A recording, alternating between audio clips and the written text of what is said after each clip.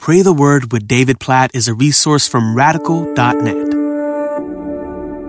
Hebrews chapter 9, verses 27 and 28. And just as it is appointed for people to die once, and after this judgment, so also Christ, having been offered once to bear the sins of many, will appear a second time, not to bear sin, but to bring salvation to those who are waiting for him. Wow. These verses summarize history in a sense, not just in the past, but in the present and the future. Think about it. Jesus came in the past to die, to offer his life, to bear the sins of many.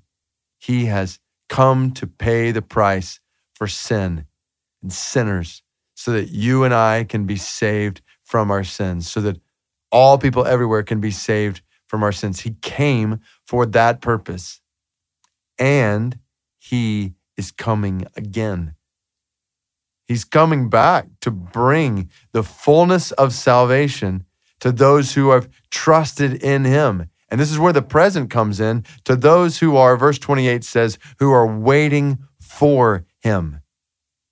Jesus is coming back for those who are longing for him, those who are looking for him, waiting for him. I think about waiting when maybe my family is out of town and I'm waiting for them to come back. Like I can't wait for them to get back. I think about not long ago when my wife was gone and it was me and the 4 kids, and I couldn't wait for her to get back because I was struggling in all kinds of different ways. I was waiting for her. So with anticipation, we are looking to Jesus. We're struggling in all kinds of different ways, and we want him to come back. We are waiting for him to come back. So think about history. We look back. Jesus has come. He's paid the price for our sins. We look forward. He's coming back, the fullness of his salvation. We cry out, "Come, Lord Jesus, come quickly," because in the present, we are waiting for him and working. As we wait, we work for the spread of this good news in the world around us, because we know that not everybody's heard that he's come. Like there's tons of people in the world who've still not heard. I think about the Burmese of Myanmar. I was praying for them this morning.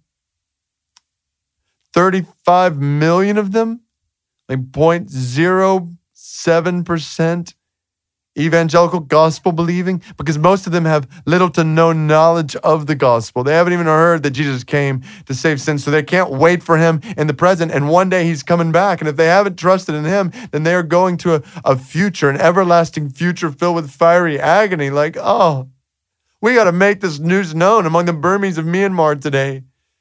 And not just them, but people right around us today. Like Jesus is coming back at any moment. Are we living with urgency to make this good news known around us right now? So we pray, Lord Jesus, thank you. We praise you for coming once to offer your life for the sins of many, including ours. Thank you for saving us from our sins. We long for your return. We long for an end to this world of sin and evil and injustice, for the old to be gone completely, for the new to come completely, God, for your salvation fully to be made known, for your kingdom to be consummated. Oh God, we long for that. We wait for that. And we pray that while we wait, we would work. God, we pray that we will work today, this week, for the spread of the gospel around us. God, help us to work so that others might know that you have borne the sins of many, that you've made a way for forgiveness of sins and eternal life to be possible. God, use us today to work for that. And God, we pray that in our lives and our churches, you would use us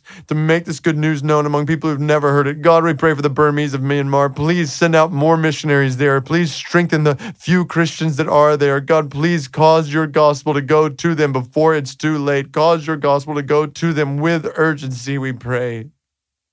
Oh, God, give us a right view of history in the past, in the future, and in the present, based on the first coming and second coming of Jesus. In his name we pray. Amen.